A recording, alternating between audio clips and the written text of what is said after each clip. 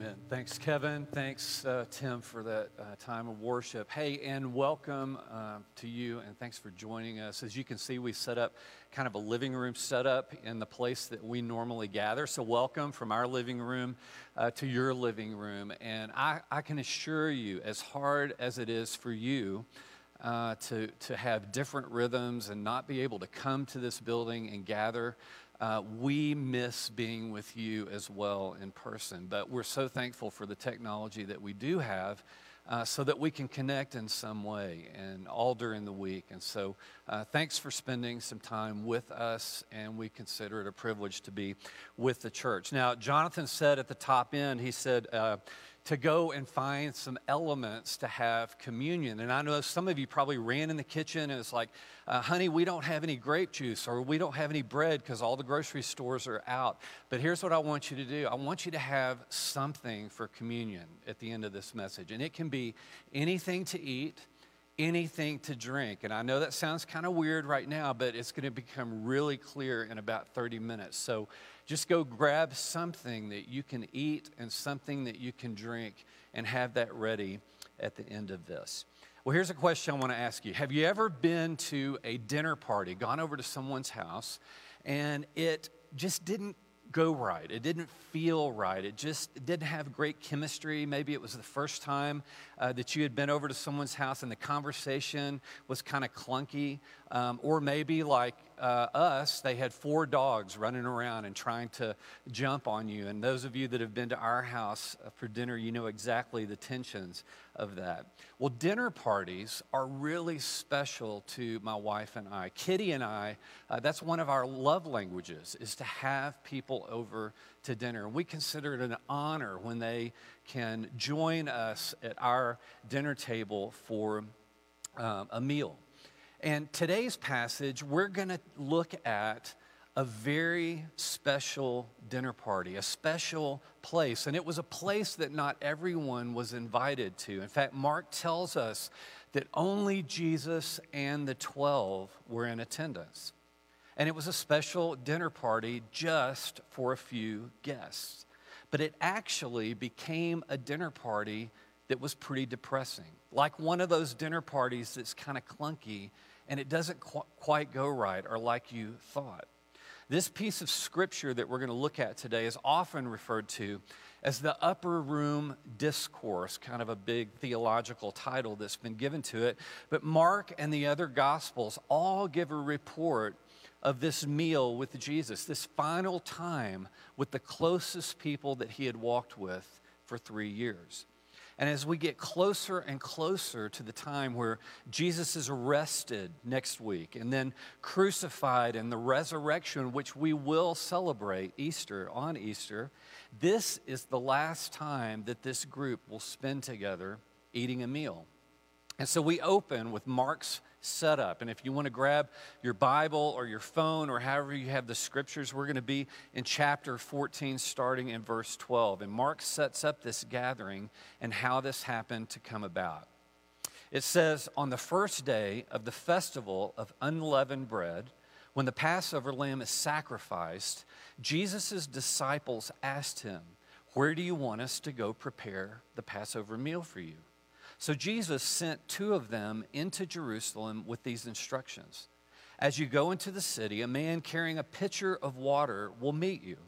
Follow him. At the house he enters, say to the owner, the teacher asks, where is the guest room where I can eat the Passover meal with my disciples? He will take you upstairs to a large room that is already set up. That is where you should prepare the meal. So the 2 disciples went into the city and found everything just as Jesus had said. And they prepared the Passover meal there. And then in the evening, Jesus arrived with the 12.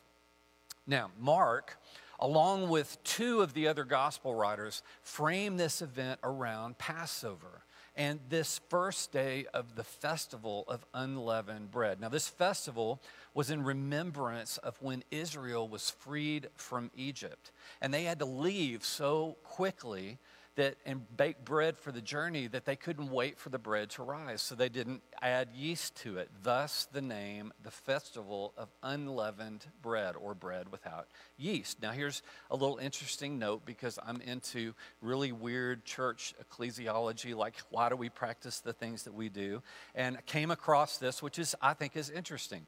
In Western Protestant and Catholic churches, often this will be remembered as the ordinance of communion, which we celebrate here at Pulpit Rock quite often. In a lot of churches, they will only use unleavened bread, or it looks kind of like a wafer or a cracker. And so that is so that they can be historically correct to Jewish tradition. But in the Eastern Church, the Eastern Orthodox Church, they intentionally remember it with leavened bread, or bread that has yeast in it, to signify a new covenant in Jesus. And there have been arguments about, should you use leavened bread or unleavened bread, or what should you use? Now, I want to make a statement that may seem like I'm busting on hundreds of years of church tradition, but I'm really not. I think we're going to see this morning that this meal is less about the elements that are being used and more about who's at the table. And that is what is important. So Jesus and his 12 disciples go to this specially prepared room upstairs at a house. And you may already have this picture coming to mind. Much of the world does when talking about the Last Supper. And it's this really, really famous painting of Leonardo da Vinci's Last Supper. But I don't know if you know this, but in that painting, there are a lot of things that are historically inaccurate. Do you have a picture of that painting? I don't mean to interrupt. Oh, we do have a picture of that But I'm up painting. here and I have a microphone. There it is. Yeah. This is actually, a lot of people don't know this, but this was based on what it says in the scriptures in the original Greek. It says that Jesus said unto his disciples, hey, if you want to get in the picture, get on my side of the table. I know you can't tell, but all over the world in living rooms, people are laughing very hard right now. I'm sure they are. I'm sure they are. It's my favorite Last Supper joke. That's actually a great joke. But seriously, who sits on the same side of the table, right? That's just kind of weird. But this painting actually depicts several older men as disciples also. But a lot of scholars will point out that this gang of rebels was likely younger, with many of them under 20 years old. And also, Jesus and the disciples didn't sit around a table with chairs. They likely sat on the floor, reclined on pillows or different things, with like a lower table in the room. And as Jonathan pointed out, they didn't sit on the same side of the table. So, but you can imagine this taking place in this big room, the disciples and Jesus gathered around this table at the festival of the Passover, and they're eating and they're drinking and they're probably laughing. And then Jesus decides to speak, and he says this: truly I tell you, one of you will betray me, one who is eating with me. Talk about killing the mood at a dinner party. I mean, I don't know, but I probably wouldn't suggest this if anyone comes over to your house. And Mark says that they were saddened, and one by one they said to him, surely you don't mean me. I mean, you can see them all around the table, not me, and probably it was Jonathan, not me, and they're pointing to each other and wondering, like, who could this be? Now, when you see things like this, Jonathan, or when you read things like this in Scripture, are you, where are you in the story? Are you watching it, or do you find yourself like maybe sitting at the table with the disciples, or maybe you're Jesus? I don't know. Definitely not Jesus. It's such an uncomfortable scene. Like, there's something in it that I kind of want to stay distant from it and just observe from a distance, because the disciples are arguing. Jesus is calling somebody out. It just is so awkward. I like stay floating in the room, third person. Floating in the room? Yeah, something yeah, and like actually, studies have shown that we will most often place ourselves in kind of a third-person observation of a story like this, or when you're reading a novel or something like that, you're usually kind of out, away from the picture, watching it. And so it would probably be the same with this. I would submit that we should visualize ourselves sitting with the disciples at the table. We should be in the disciples' place. And so if we're sitting at the table and Jesus blurts out, right in the middle of some great conversation and great jokes and food and fellowship, that one of us is going to betray him, wouldn't we also kind of look at everyone and say, well, not me. I mean, who would it be? Not me. Jesus responds, "It is one of the 12, he replied, one who dips bread into the bowl with me. The Son of Man will go just as it was written about this." He's speaking about the prophecies of him going to the cross. "But woe to that man who betrays the Son of Man. It would be better for him if he had not been born." Now, of course, we know that Jesus is talking about Judas Iscariot here. And I want to take just a minute and make some observations about Judas, because not only for this message, but in the past, I've done some deep digging on Judas because he and his story has always been so perplexing to me. Now, here's some negative things that we know about Judas. He was a treasurer for the gang. He was the money keeper. He kept the money bag. And we know that he kind of skimmed off the top for himself. And so obviously not good ethics. We also know from the Gospels that Satan enters him and he betrays Jesus by going to the priests, the religious leaders, and agrees to sell Jesus out for 30 pieces of silver. Also not good.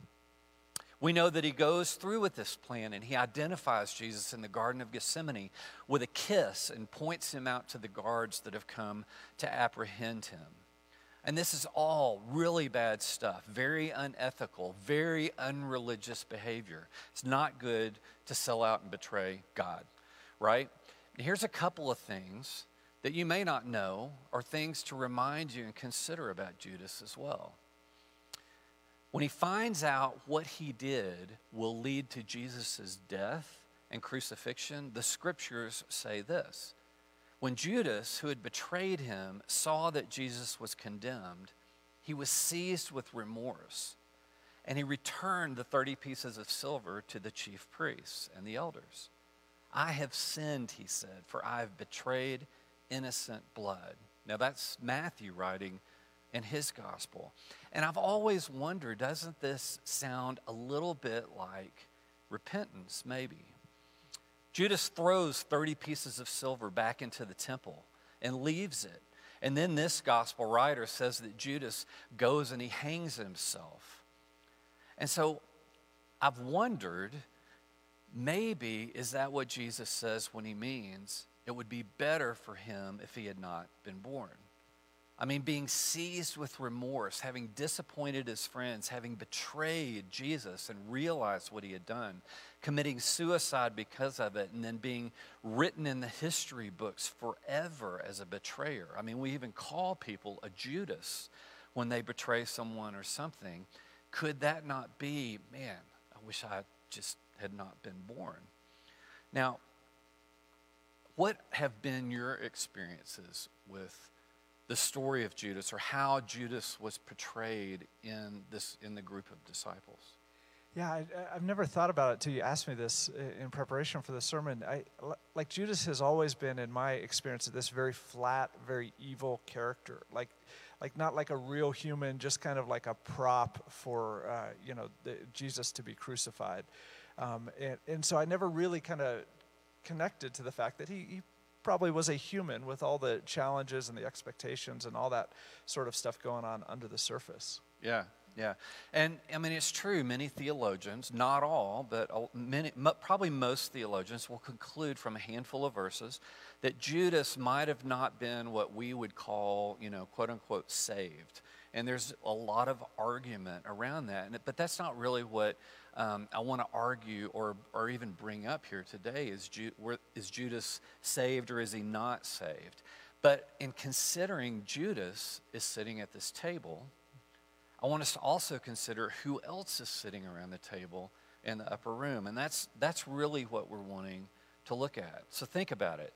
John and James, remember that they are the ones that planned a coup against everyone else. They met without everyone else, just the two of them, and then asked Jesus in front of everyone if they could be the ones to sit at his right and his left for eternity, basically to rule over everyone else. And if you remember, all the disciples get really, really angry at this. They're around the table. Matthew, a tax collector who had sold out his fellow Jews to serve the Romans so that he could be more financially comfortable in his own lifestyle, he's at the table. They all had situations where they judged other people harshly, and Jesus had to correct them. For example, they were all scared to death of a storm in a boat, and Jesus calls them all men of little faith. And then there's Peter. Now, Peter, he's really one to look at. This is the father, the rock of the church.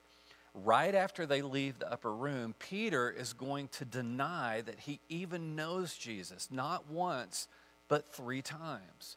And this is after Jesus reminds him that he's going to do it. He still does it. And you remember that little verse in Matthew where Jesus says, "But whoever denies me before men, I also will deny before my Father who is in heaven."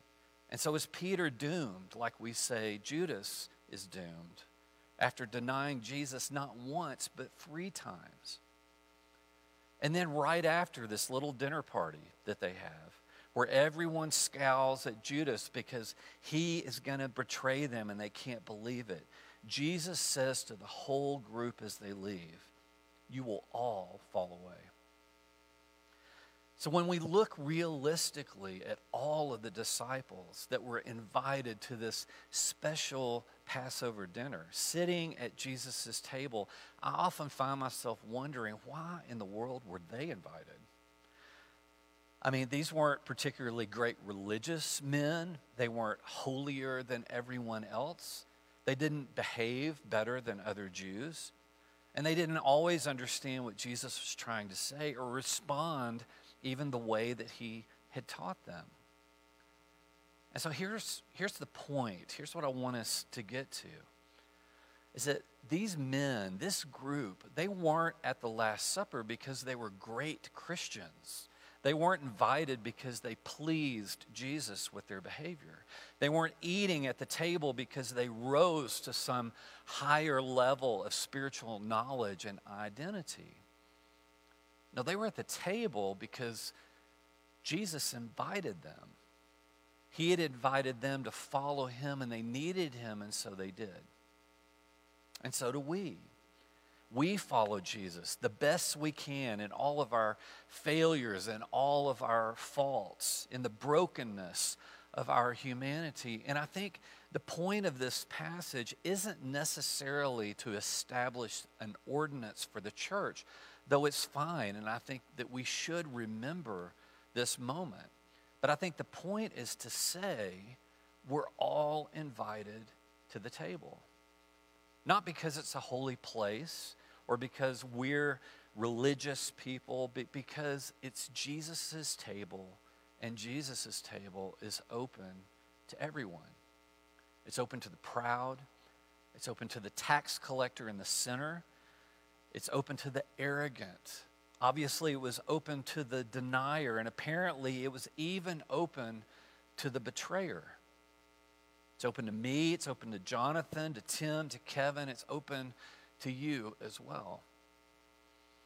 All of these were invited into a special communion, regardless of their identity and failures. Even Judas, in all but one gospel, is sitting at the table when this happens. Mark writes, "While they were eating, Jesus took bread, and when he had given thanks, he broke it and gave it to his disciples, saying, 'Take it, this is my body.' And then he took a cup, and when he had given thanks, he gave it to them, and they all drank it. 'This is my blood of the covenant, which is poured out for many,' he said to them. 'Truly, I tell you, I will not drink again from the fruit of the vine until that day when I drink it anew in the kingdom of God.'" Now, this action of presenting the bread as a metaphor of his body and the wine as a metaphor of his blood, it has lived for over 2,000 years, and it holds tremendous symbolism and even inclusion in some church communities. But you know, at its core, what it really is, it's a signal. It's a signal to you and to me 2,000 years later from Jesus himself saying, if I invite Peter, who denies me, and Matthew, who was a sellout, and Judas, who was a betrayer, and 9 others that would all desert me, then there's nothing about you that excludes you from my table as well. These elements that we take when we're gathered here at this building, or that we'll take in just a minute, they don't clean us up. They don't make us more holy. They don't signify our membership in anything. This communion, from the same root word as community, simply reflects that Jesus holds a reservation for us at his table. It's Jesus' way of saying, no matter what your 30 pieces of silver are, no matter how many times the rooster crows and you deny me, in spite of your common day failures, you are invited to sit with me and commune with me. And so this morning, I'm going to invite us all into this remembrance at this table. And you know, perhaps taking communion as a faith community scattered across our city this morning, forced out of this room into where we comfortably observe it almost every week, is the perfect way to observe it this morning.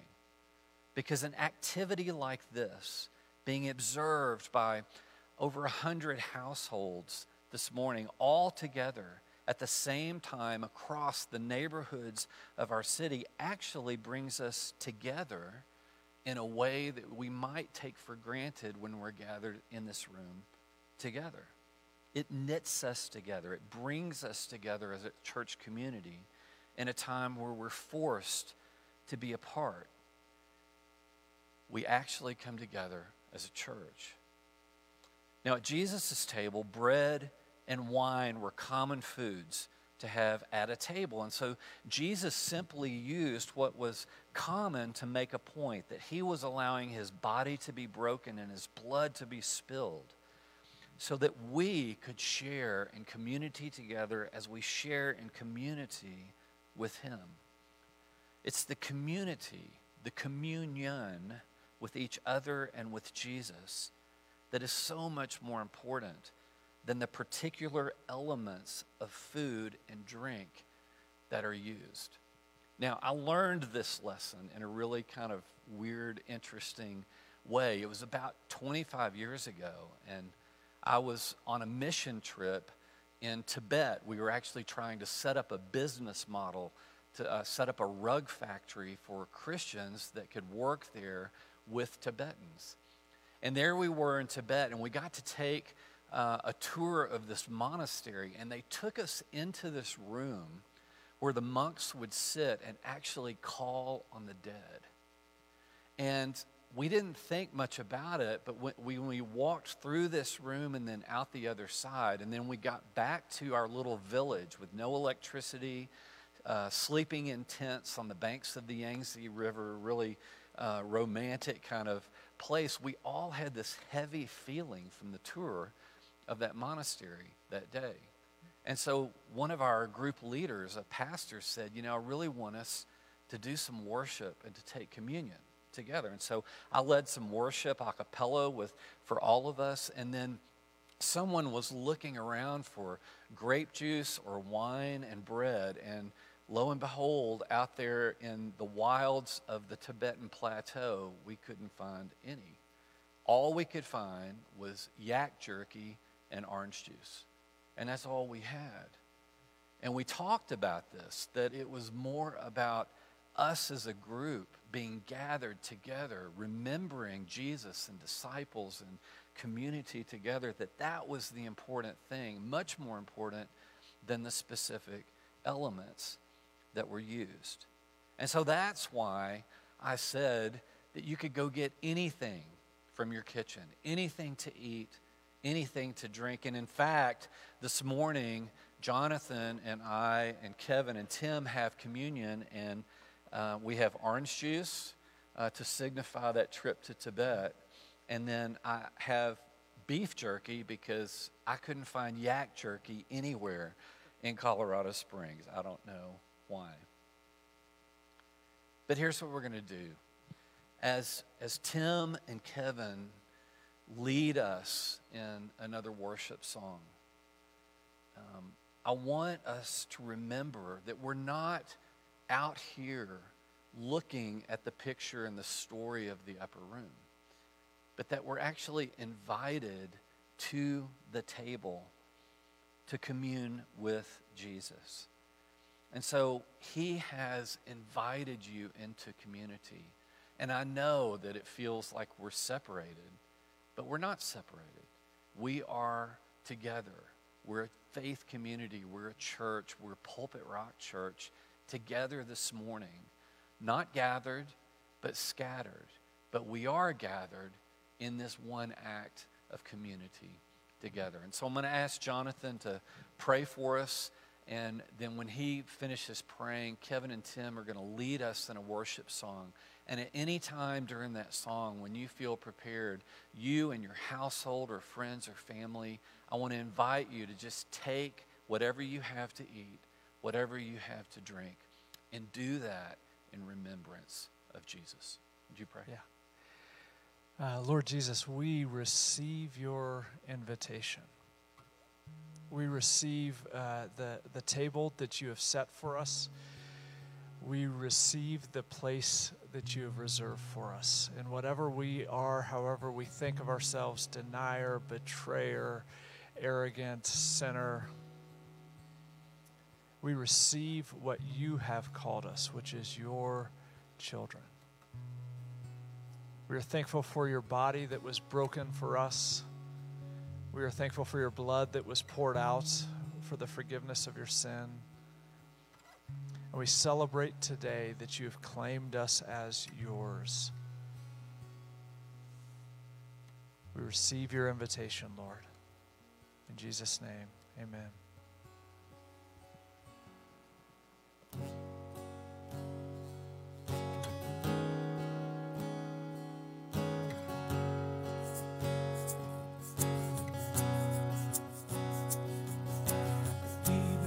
Sin, who knew no sin, that we might become his righteousness. He humbled himself and carried the cross. Love so amazing, love so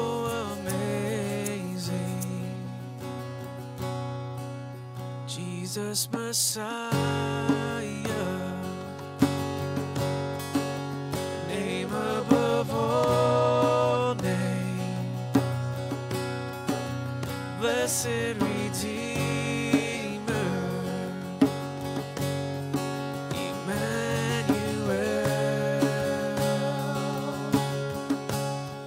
the rescue for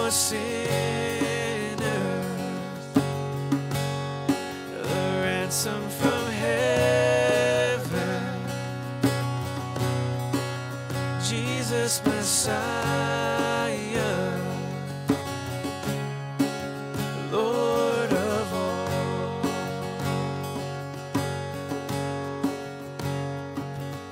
His body the bread, his blood the wine, broken and poured out, all for love. The whole earth trembled and the veil was torn. Love so amazing, love so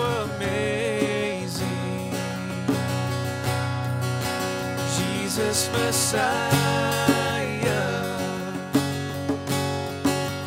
name above all names, blessed Redeemer, Emmanuel, a rescue for sinners, a ransom from heaven, Jesus Messiah, Lord of all. And all our hope is in you, and all our hope is in you, and all the glory to you, God, the light of the world, Jesus Messiah, name above all names, blessed Redeemer, Emmanuel, the rescue for sinners, the ransom from heaven, oh Jesus Messiah, Lord of all, Jesus Messiah, Lord of all.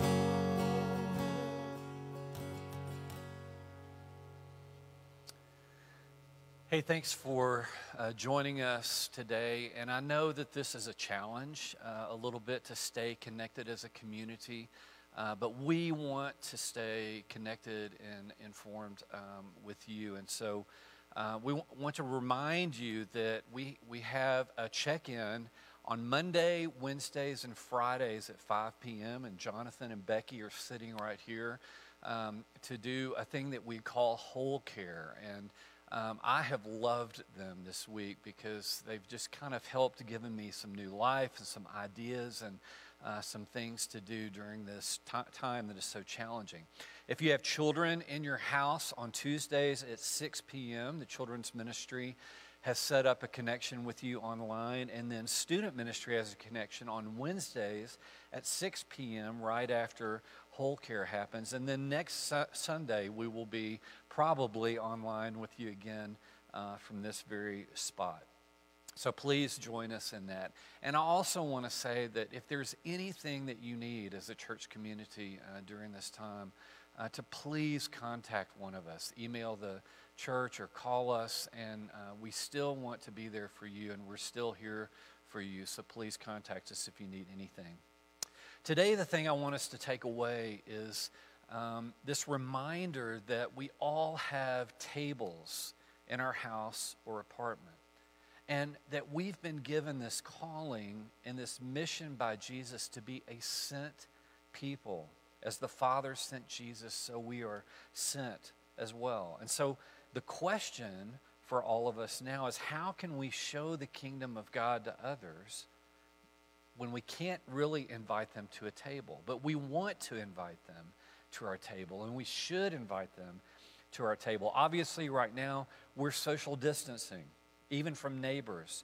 And so how in the world do we display this invitation so that people feel known, seen, and loved? And so this is a time we have to innovate our tabling.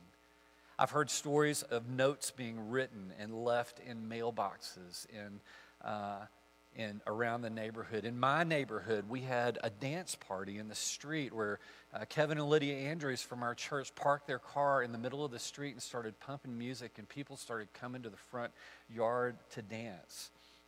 A friend of mine has shared stories on social media of people taking sidewalk chalk and writing notes of encouragement all over their neighborhood so as people are taking walks, they can be encouraged. These are very strange times. And it's difficult to share a table with others in proximity. But what I would say is it doesn't mean that we can't remind people of the invitation and the reservation they have, not only at our table, but at the table of Jesus as well. And so accept this as a benediction this week, that every time your family intentionally eats bread, drinks wine or juice, or jerky and orange juice even, do it because 2,000 years ago, Jesus called a dinner party to remind us all we're not invited because we're perfect guests. We're not invited only if we behave properly or we follow all the religious rules. We're invited because we're His. And even in this time of chaos and confusion, sickness and fear, you are and will always be His people. God bless you and God go with you.